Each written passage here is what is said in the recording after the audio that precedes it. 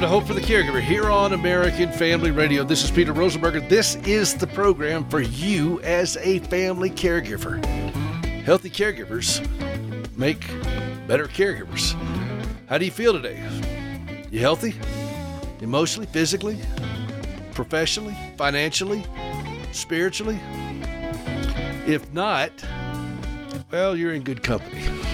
Sadly, because that's the way most people are. We're not healthy on all these levels. But the great news is that we can be. We can move towards that every day, right now, starting right now. You don't have to wait till this program is over. You don't have to wait till this block is over. You can start right now becoming a healthier individual by turning away from the things that are causing you to become unhealthy, whether it's food, relationships, out of control spending, rage. All those things are part of the journey of a caregiver's life, where we're looking to somehow satiate the angst that we're feeling. One of the foundational points of this program is to help move caregivers back from the ledge, where they are in real danger, and help them assess what's really going on, honestly accept it, and then let's start developing healthier strategies to move forward. That's the whole purpose of everything I do, is to help talk my fellow caregivers off a ledge, because people have done this for me. You get so disoriented in the journey of caregiving. You're thinking, okay, if I could just get them to stop acting like this, if I could just get through this next procedure, if we could just see if we can stop this particular thing from happening, then we can have the contentment and the peace and the satisfaction or the stability that we're craving. How's that working for you? I got to ask you, how's that working for any of us? Because it's like we have this stick out in front of us, dangling this carrot of things are going the way we want them to be, but we can never get to it. And we're constantly striving for that because we see it. And if it would just be this way, then we'd be okay. But see, that's the kind of thing that is promulgated in our society. That is conventional wisdom of this world. Get what you want, get what you think you need, and you can be settled in your spirit, you can be happy, you can be content. That is in direct opposition to what Scripture teaches. Look what Paul says in Philippians 4, verse 11. Not that I am speaking of being in need, for I have learned in whatever situation I am to be content. I know how to be brought low. I know how to abound. In any and every circumstance, I have learned the secret of facing plenty and hunger, abundance and need. I can do all things through him who strengthens me. He's learning to be content. Now, he wrote this in a prison. How content do you think people feel in prison? And yet Scripture teaches that you can be, or in a hospital room, or in a rehab center, or in a funeral home, or in divorce court. There is no scenario that Scripture speaks to that you cannot be content if you are trusting God with this. That's a rather direct statement, but that's what it teaches. Now the question is, and you hear me say this a lot on this program, do we believe this or not? I got to tell you, I struggled with this for a lifetime. If we could just get through this surgery, if we could just have this happen, and I had all these contingencies on my contentment until I came to understand what Scripture teaches is that I can be content in anything. Will I trust him? Will I trust him with Gracie? Surgery after surgery after surgery. Will I trust him when she's in so much pain that she can't see straight? And I'm all that's there for her, physically. Will I trust him when I'm bone weary and doing laundry after laundry after laundry, grocery shopping, making meals, trying to work, doing this program while on the fly? Will I trust him with all these things? That's the invitation. And we're either serious about it or we're not. And part of the problem is we have this mentality that creeped into our culture that says, here's what is required for us to be content. And we bought it. Where Scripture's already said, here's what's given so that you can be. But we don't like that. We want to be happy, happy, happy all the time. And I get it. It's the human condition. We always want what we think is going to make us feel better. And I'm telling you, this is at the core of so many caregivers and their struggles, because we feel it so acutely because it's up in our face all the time. If we could just get them to stop acting like this. If you got somebody that's an alcoholic or an addict, if this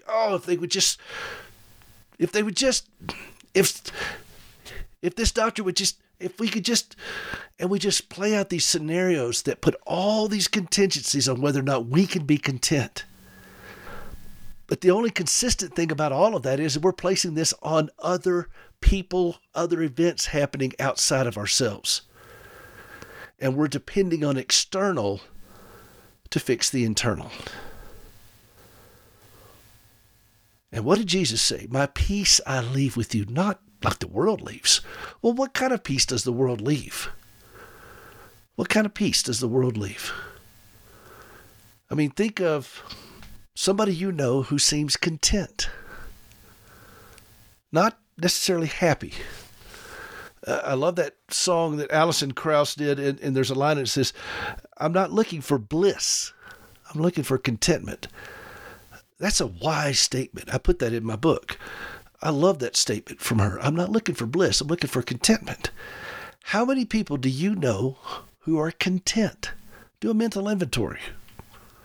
Who's the first person that comes to your mind that's content? What do they have that gives you that impression? Describe them. Are they wealthy? I've known people who are extremely wealthy and they're not content and they stay churned up. I know people who are extremely poor and they're not content. They stay churned up. I know people who are very healthy and they're not content. They stay churned up. I know people who are very sick. I've seen it from all walks of life, but the ones who are content, they have this common thread. There's a common thread to all of it. And you know what that common thread I have found, what I've seen, is that they accept what is.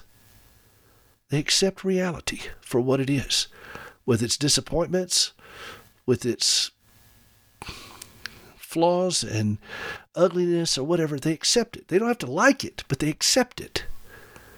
And that's been one of the hardest things for me as a caregiver, is to accept this is the way it is.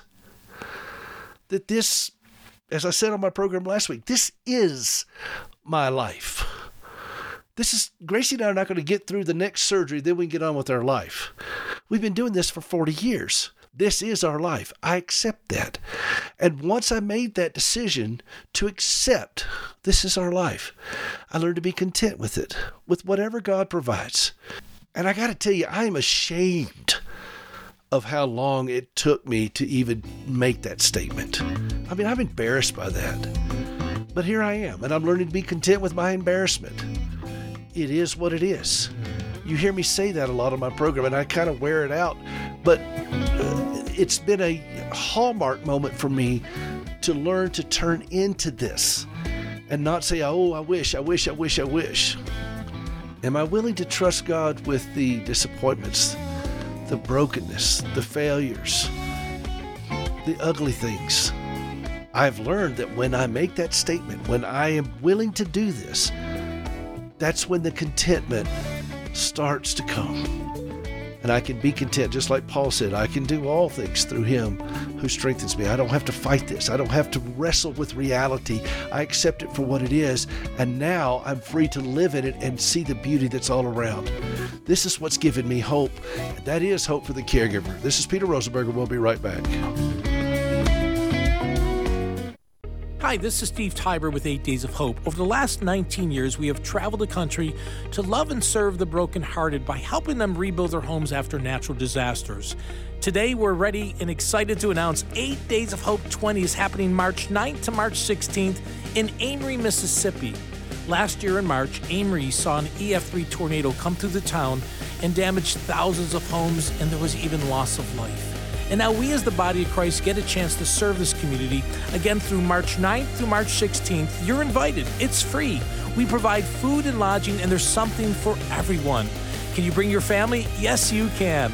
During the outreach, we're also going to have a special night of worship with Darren Mulligan from We Are Messengers, Ben Fuller, and Jonathan Traller at a free concert for the volunteers and the families alike. Please join us. All the information is on our website, 8daysofhope.com. That's 8daysofhope.com. Hey friends, it's Jessica Peck, Dr. Nurse Mama, as your 1-minute parenting coach. Do you feel pressure in today's world to be a perfect parent? We feel like if we don't have our kids in the honors program or in select sports or wearing the latest fashions, we are somehow failing them. The truth is, our kids don't want perfect parents, even if that were possible. They want present parents. Are you physically in your child's presence every day? And when you are you emotionally present? Are you living in the moment? Are you making eye contact for 20 seconds or more? Are you listening with your whole face and attention? When you feel badly about your child not having something, remember that truly the thing they want most is you. I'll see you on the Dr. Nurse Mama radio show on American Family Radio. It's just to put it in his hand. There ain't nothing you want to hold on to. Put it in his hands. He can take care of that for you. Welcome back to Hope for the Caregiver. This is Peter Rosenberger. This is the program for you as a family caregiver. Glad to have you with us. HopeForTheCaregiver.com. HopeForTheCaregiver.com. We're talking about contentment. We're talking about learning to accept reality for what it is. We don't have to like it, but we must accept it or we will go barking mad. And this is what you see across our country. You see people who refuse to accept reality, and therefore they come up with these incredibly complex and elaborate and destructive ways to avoid having to deal with it. Whatever they choose. I mean, you've got alcohol, you've got drugs and addiction. Look at the stuff that's going on. Look at the mental health issues going on. What do you think is driving a lot of this? Not all of it. I mean, I'm not a psychiatrist or psychologist, so I can't speak to everything, but look at it. People don't want to accept what is. There's so much trauma in their life, and in order to deal with the trauma, they choose these escape hatches they think give them the relief. You know, if you have feelings of this way, well, you know what? Let's just change our gender. Or worse yet, if you have feelings this way, let's project that onto our children and get them to change their gender. The list goes on and on. Now, I'll probably get letters for that. So again, you always send the letters of complaint to peter@theinternet.google. I'm just telling you, there's a, it's hard to even describe the mental dysfunction that's going on in our world today. And it seems like instead of pushing against it, we just want to just parade it on out there. And let's just go ahead and display whatever kind of dysfunction we got just so we can get some kind of sick attention on that. Whereas Scripture teaches the opposite. We're going to accept what it is. We're going to mourn over it. Blessed are those who mourn, for they shall be comforted. The comfort's not going to come if you're raging at it, despairing at it, or denying it. There's not going to be any comfort. You're just giving yourself this anesthesia. If something is broken in your body, anesthesia is not the solution. That is only a tool to be able to work on that area without causing, brutal pain. I've seen this many times with Gracie. They can't do surgery without anesthetizing her. But anesthetizing her is not the goal. And you if you look around in our society and our culture, you just see anesthesia being promulgated in whatever destructive form it takes. And of course, certainly the ones that are most obvious are alcohol and drugs, but you got sex, you got feeling better has become the preeminent goal of our culture. And I got to tell you, I've seen Gracie in many situations where they're treating her. And when she is anesthetized or has locals in her body, she doesn't get the pain. Gracie lives with pain all the time. Her body's just broken. And so when she gets any type of anesthesia and she's still conscious to numb that pain, it gives her a reprieve. And it feels better. You could just see her relax a little bit. But she knows, she's been doing this a lifetime, and I know, and all of her doctors know, that the goal is not to anesthetize Gracie. She could be out of pain today, but she wouldn't be able to function. She'd be either so numb or so sedated she couldn't live life, but she wouldn't be in pain. That cannot be her goal. She knows this. The goal has to change to, okay, what best equips me to deal with this pain? And part of that is I accept that this is what it is. My body is just broken. That's the first line that she has to step up to. Her body's broken, and accept that. Of course, she has. And she knows she's never going to be out of pain. I heard a remarkable statement from her one time when she learned how to snow ski.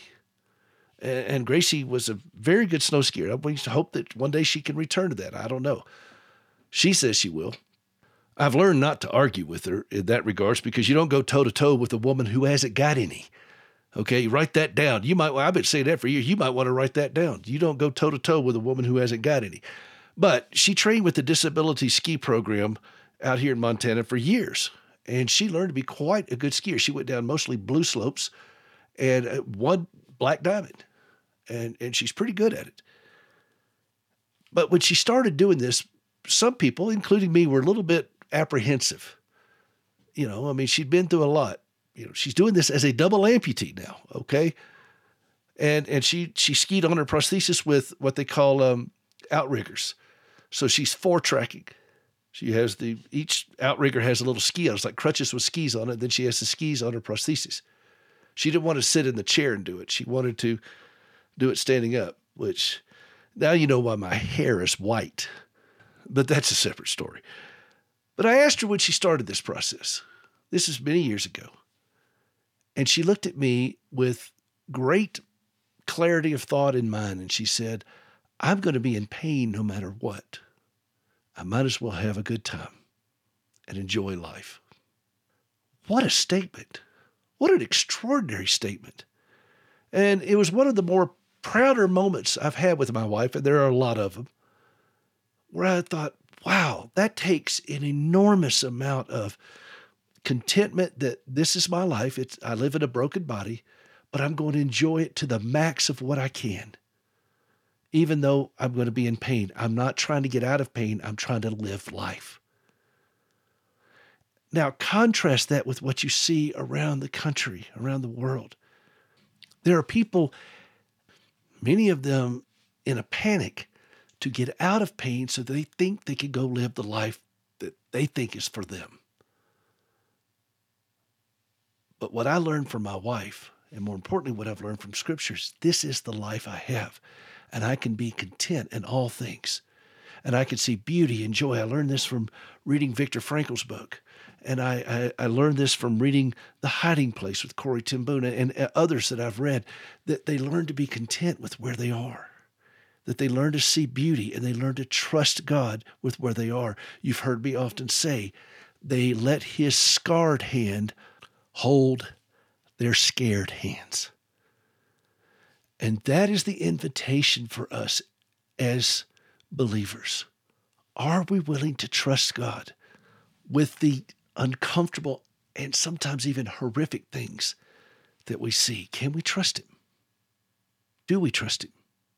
Those are two very important questions to ask.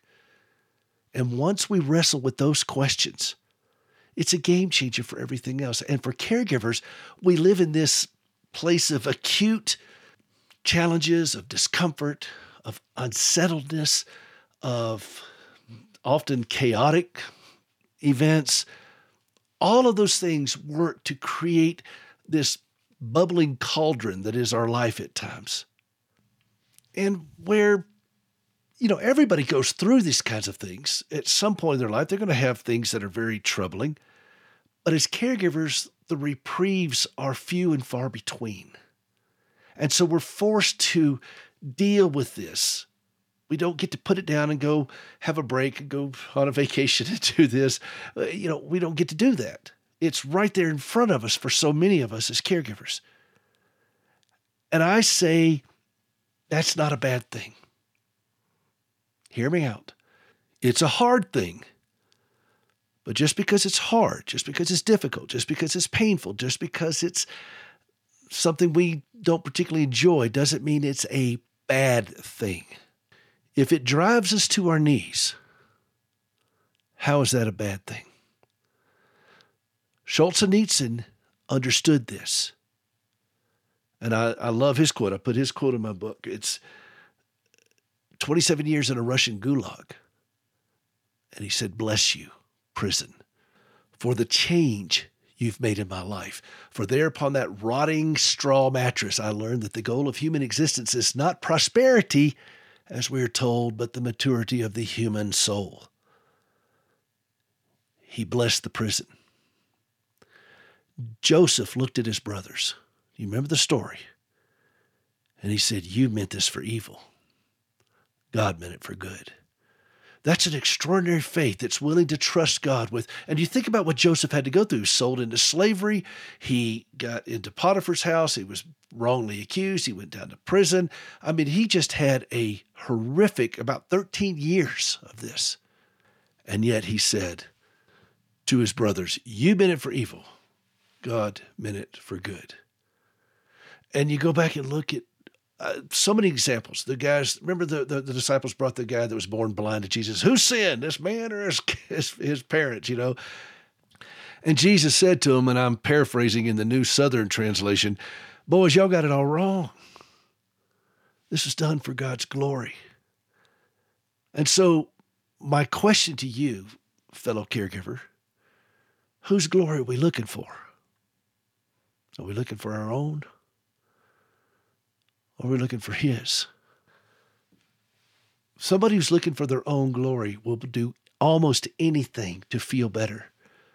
Somebody who's willing to trust God will trust Him no matter what's going on around him. And again, I will go back to my wife. I give her such amazing props for what she has taught me coming out of surgery. After losing her remaining leg, she's now a double amputee. One leg is scarred over and it's all healed from 4 years earlier. And the second leg has tubes and a bloody bandage around it. She's laying on a gurney. They're taking her to intensive care following surgery. I watched it happen. I was there. I saw it with my own eyes. She's halfway sedated. Both legs are gone. Her hands are lifted heavenward. And she was singing, "Praise God, from whom all blessings flow. Praise Him, all creatures here below. Praise Him above, ye heavenly hosts. Praise Father, Son, and Holy Ghost." She was singing that from a gurney, halfway sedated, both legs gone. It was one of the most powerful moments in my life that I've ever witnessed. And it is one of many moments that I've had observing my wife that remind me of how grateful I am to know such an extraordinary human being. The goal is not to feel better. The goal is to be better. I know that what we carry as caregivers is difficult. It's brutal. It's vexing at times. But we can learn to be content in it. And that is hope for the caregiver. This is Peter Rosenberger. We'll be right back.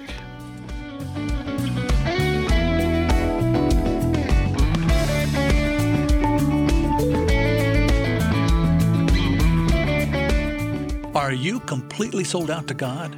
Here's Pastor Jeff Shreve with From His Heart Ministries. God knows if your heart is wholly devoted to Him or not. Now, wouldn't it be cool and exciting if you had a heart that's passionate, that's in love and on fire for Jesus Christ? Learn how to give Him your all and gain everything that really matters. Join Pastor Jeff Shreve on From His Heart, weeknights at 6 Central here on American Family Radio. Fostering and adoption is not a Band-Aid for infertility. It is a calling, and God can change the desire of your heart and make that so rewarding. It's the most beautiful, selfless thing. It's pure religion, but it's not a fix to I desire biological child. God has to deal with that in your heart separately. Hannah's Heart, encouraging couples through infertility and miscarriage. Saturdays, 4 a.m. Central on AFR or on the AFR app. This is Peter Rosenberger, and this is your Caregiver Minute. Dark thoughts often grip us as caregivers. We fearfully cry out for someone to tell us what to do, where to go, how to cope, or even why this is happening to us. When he was just a toddler, our oldest son fell and lacerated his chin, and I had to hold him down while he received stitches. I'll never forget the look of terror in his eyes and his screams as he endured what, for him, was horrifying. He had no way to understand what was happening or how to cope. So instead of trying to explain infections, antibiotics, and so forth, I gently assured him that I was there and he would be okay. Soon the doctor finished, and I held our son and dried his tears. How are we any different when traveling in the often long valley of the shadow of death? Our Heavenly Father doesn't often give us the answers we demand, but He does give us the assurance we need, the assurance of His presence and His love for us. This has been your Caregiver Minute with Peter Rosenberger, brought to you by Standing with Hope, a ministry for the wounded and those who care for them. There's more information at standingwithhope.com. I've joined in the singing, 'cause you've shown me love's true meaning. That's why I want to spread the news. Welcome back to Hope for the Caregiver. This is Peter Rosenberger. This is the program for you as a family caregiver. Healthy caregivers make better caregivers.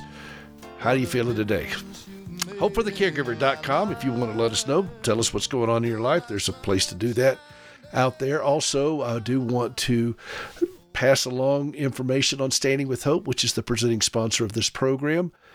If you want to be a part of that, please go out to standingwithhope.com. You can see, or you can go to Hope for the Caregiver. Either way will get you there and see how you can participate. And one of those is we're always looking for used prosthetic limbs. Used prosthetic limbs. Now, that sounds like a strange thing to collect, but we do. You go out to standingwithhope.com, and at the top, you'll see a little tab called Prosthetics. And then under that, a little arrow, and you'll see Donate a Used Prosthetic Limb. And you click on that, and there's a form that you fill out. And it shows you all the different things that we recycle, because we do. We recycle the leg. The only thing we don't recycle is the socket. And that is the part that is custom fit to that patient. We make those on site with our partners and our team in West Africa, in Ghana. And you can see more about that at the website. But we will strip all these things down. And there's a prison in Arizona that works with us. It's an outfit that is run by Core Civic. And they have a lot of faith-based programs. And inmates will volunteer to help us disassemble the limb, and then we will send those parts over to West Africa. So we're always looking for those. So please go tell friends you know, send them to the website.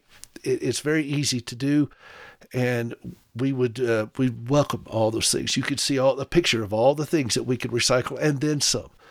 standingwithhope.com/recycle-limb, but just go to standingwithhope.com and click on prosthetics. You can't miss it. It's very easy to find, and it means the world to somebody who needs a limb. This was Gracie's vision. I mean, you just heard me say what she did right after losing her leg. Well, that was on the way to ICU. A week later, she was in her hospital room recovering. I walked in, and she had, again, her hands lifted up, and she looked over at me. She said, "I know what I'm going to do." Y'all have to know Gracie.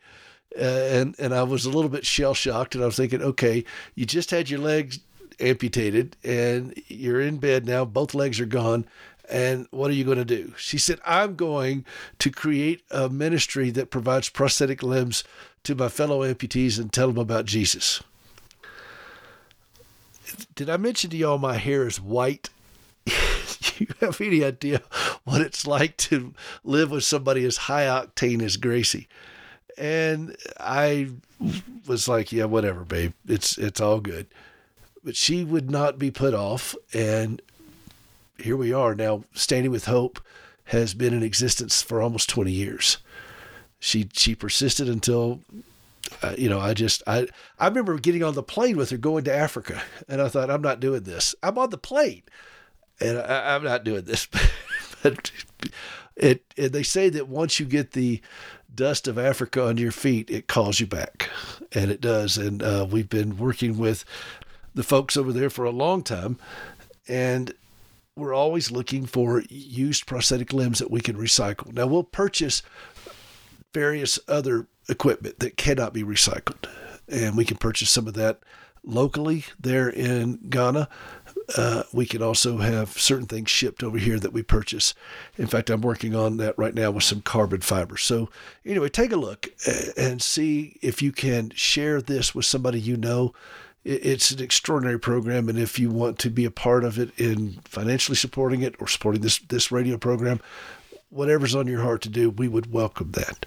Okay, that's standingwithhope.com/giving. standingwithhope.com/giving. Back to our regular scheduled program. I've been talking with a friend of mine this week, and we're talking about reality and learning to accept what is, learning to be content in it. Doesn't mean we have to like it, but it's important for our own mental health and stability for us to recognize that we must shake hands with reality. Otherwise, we doom ourselves to a life of medication or mental illness, of anesthesia, but not living, as I said earlier. I've got a friend of mine whose daughter is having a terrible time right now. And we've been talking back and forth, and drugs and alcohol are involved, and she's in her 30s, and she and her husband, and they're not children. They're dealing with very, very serious realities with her where she's just creating havoc. I mean, it is a real mess. And her husband is outmatched. He's outmatched. And they're fairly newlyweds, and there's a lot of baggage that came on both sides of it. I'm not going to try to give you the whole scenario, but you guys can fill in the blanks, okay? They got problems, just like everybody else, but they got some big ones right now. And she continues to create chaos. I mean, there's law enforcement, and it's a real mess. And I've said very clearly to this young man, the words that I'm going to use are going to sound harsh, but stay with me. I said, she may not make it, but you have to. She may not make it, but you have to. You cannot ensure that someone else who is bent on destruction will not succeed in their own destruction. You cannot make sure of that. But what you can do is you can learn to be healthier in it, and you can seek the help you need. It's like driving down the interstate with somebody who's doing 75 miles an hour going the wrong way. If they are bent on doing that, there's not a lot you can do except try to take the wheel from them and cause an even bigger wreck, but you can jump out of the car. It's going to hurt. It's going to hurt. You're going to get a lot of trauma, but you're not going to hit a semi head on. This mixed up woman is creating havoc. Not just one law enforcement, multiple law enforcement encounters, and it's really pretty rough. And this young man is beleaguered with this and doesn't know which way to turn. And he's got into a treatment program for himself that she just refuses to go to. And her dad and I have said the same thing to him. You stay the course. You get into this program. you get the help you need. You get the tools you need. That sounds pretty harsh. And I know it sounds harsh. But the reality for so many of us as caregivers that we live with harsh things, and it requires clarity of thought and brutal honesty and acceptance of what's really happening. I've got another set of friends who have a son with mental illness, and the cops are called out to the home so many times. And it's a dangerous situation, and their hearts are in their throat every time. And the police that come to his home, one time he came out with a paintball gun. Do you realize how quickly that thing could have turned into a horrific tragedy? And they're just on pins and needles at times. And I've had a friend of mine who's a police officer on this program to talk about the calls that they have to those kinds of situations of domestic abuse and violence. And those are the most dangerous and volatile calls that law enforcement get called to, for what he said. I have talked to so many people in desperate situations. And in order to offer any assistance in that, there has to be clarity of thought, concise, to the point, where they have direction. She may not make it, but you have to. That's clarity. And I say to you, my fellow caregivers, that your loved one may be in desperate straits. And if so, I hurt with you. I get that. I truly get it. But you are no good to them if you collapse. You are no good to them if you're broke. You are no good to them if you're a train wreck emotionally and physically and spiritually. They may not make it, but you have to. You have to. That is not selfish. That's clarity. But now, what is making it look like? Making it looks like you turning into this, shaking hands with it, and recognizing God is still sovereign in this. He's not abandoning you. This is hard. This is hard. But it doesn't have to defeat you. Do you understand? Can you hang on to that? Because some of you are in that place right now. You don't have to abandon your loved one, but you cannot force them to change their lifestyle if they don't want to. And sometimes we look with tears. Go back to the rich young ruler that came to Jesus. He said, "What do I got to do?" And he was very flippant about it. "Oh, I've done all that." And Jesus said, "Well, then sell everything you got and go to the poor." And the guy said, "I don't want to do that." And he walked away, and Jesus looked at him sadly. He let him go. He's not going to try to force him. He let him go. Go back and look at Abraham. When the Lord decided he was going to destroy Sodom and Gomorrah, and Abraham argued with God, "Would you do it if you found 50? He just wanted to negotiate down. And he saw where this was going. And God was merciful and condescended to Abraham's request.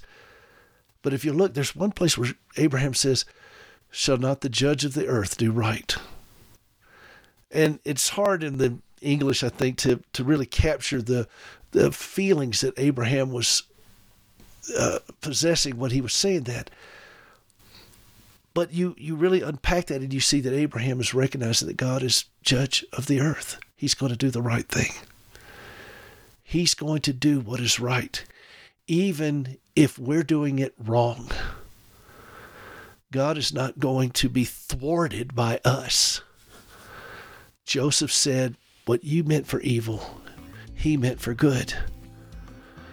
And right now, for many of you, you may be in a place where you have a loved one who's acting out, doing something that they mean for evil, or that somebody else has done to you. And you are struggling under this. I get it. Would you be willing to trust this great God with those things? Would you be willing to trust that what others may mean for evil, he can mean for good? This is Peter Rosenberger. We'll be right back.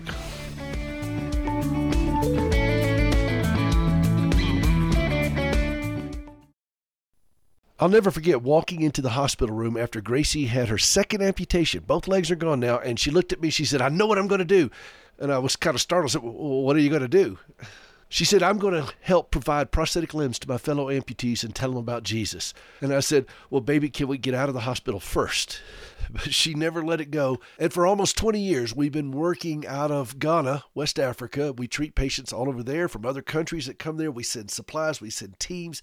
We sponsor patients. We work with a prison where inmates volunteer to disassemble used prosthetic limbs so we can recycle the parts. All of this because Gracie trusted God with her heartache. We've got a huge shipment of supplies that is being loaded up right now to go out soon. Would you help us do it? standingwithhope.com/giving. standingwithhope.com/giving. There's prosthetic feet, knees, pylons, sleeves, adapters, all kinds of connectors. All of these things we are sending over there so that people can walk. We're going to point them to Christ. Help us out. standingwithhope.com/giving.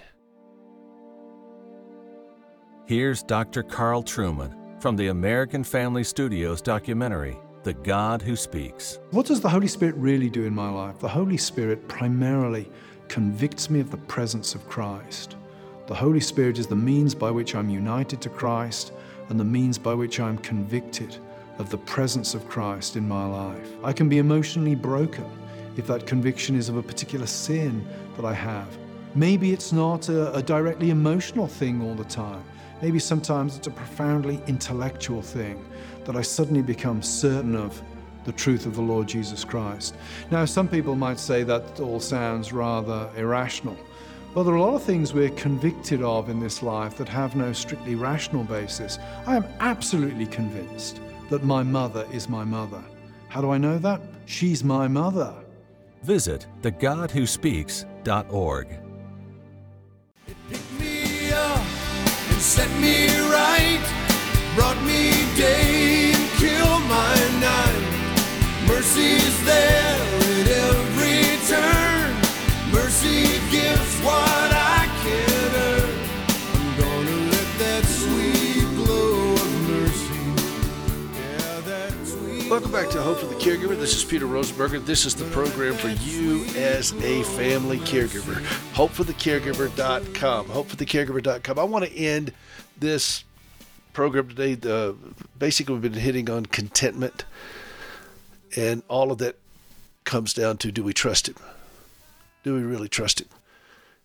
Or do we think this is up to us? And you've heard me talk about the fog of caregivers: fear, obligation, and guilt. It's a plague on caregivers. We all get into that fog and we lose our way. We become disoriented. We can't see properly. You can't put on your high beams in a fog because it'll just glare back at you. Well, the same thing in the fog of caregivers. You can't put on your high beams. You can't try to see too far out in the future. You're going to have to deal with where you are. Again, shake hands with reality. It's hard to be content if you're so busy living out too far or regretting the past and living in the past. We regret the past. We fear the future. All of those things work against us if we're trying to live in the moment of accepting this is what it is, and we're going to deal with right here and right now. We're going to deal with it as reality. We're not going to try to medicate it. We're not going to try to escape from it. We're going to be content in it, and we're going to trust God in it. Can we do this? Well, Scripture says we can't. Can we do it on our own? No. But Scripture says we don't have to do it on our own. That's the whole point.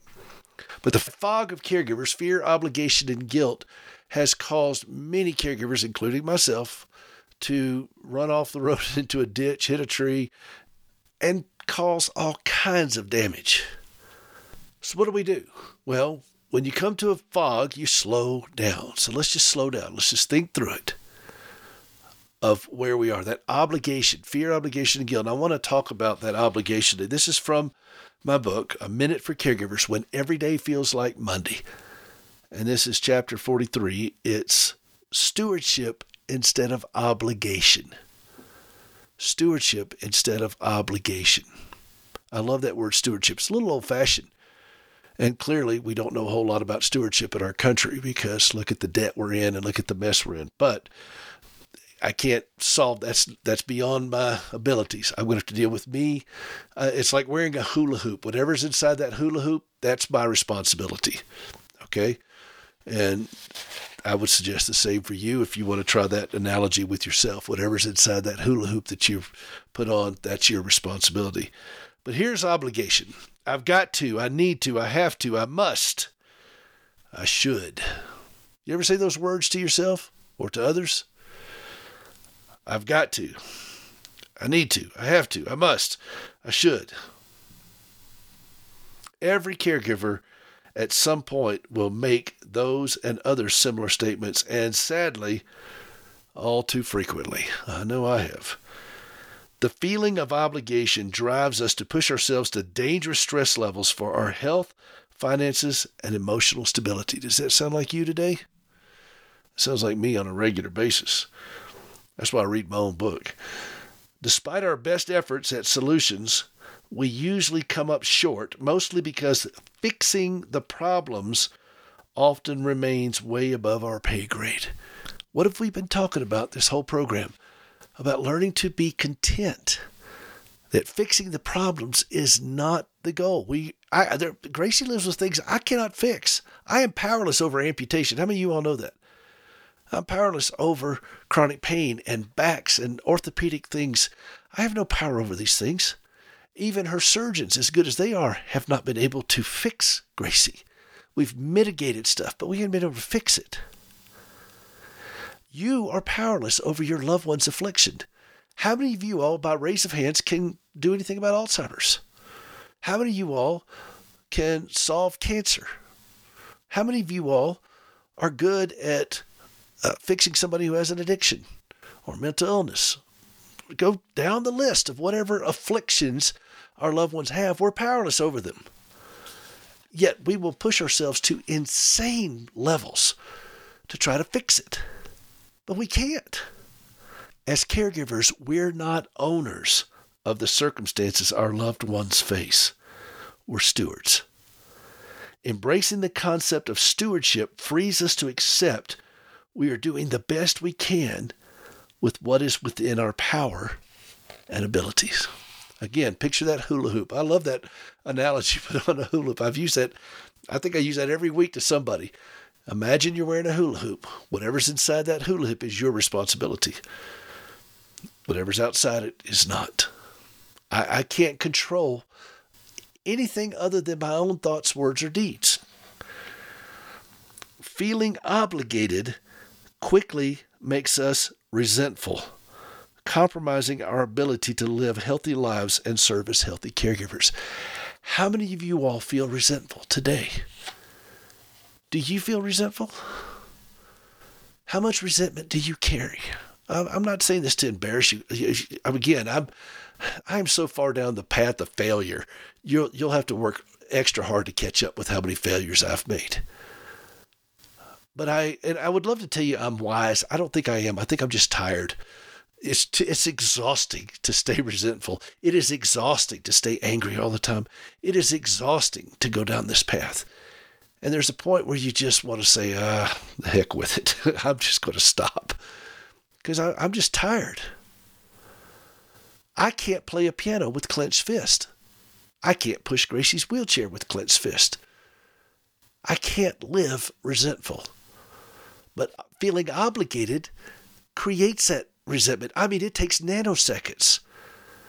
The moment you feel like I have to, I must, I'm supposed to, I should be doing this, I should be doing that, you're going to start resenting your loved one and who knows who else. You'll probably resent yourself for getting yourself into this mess.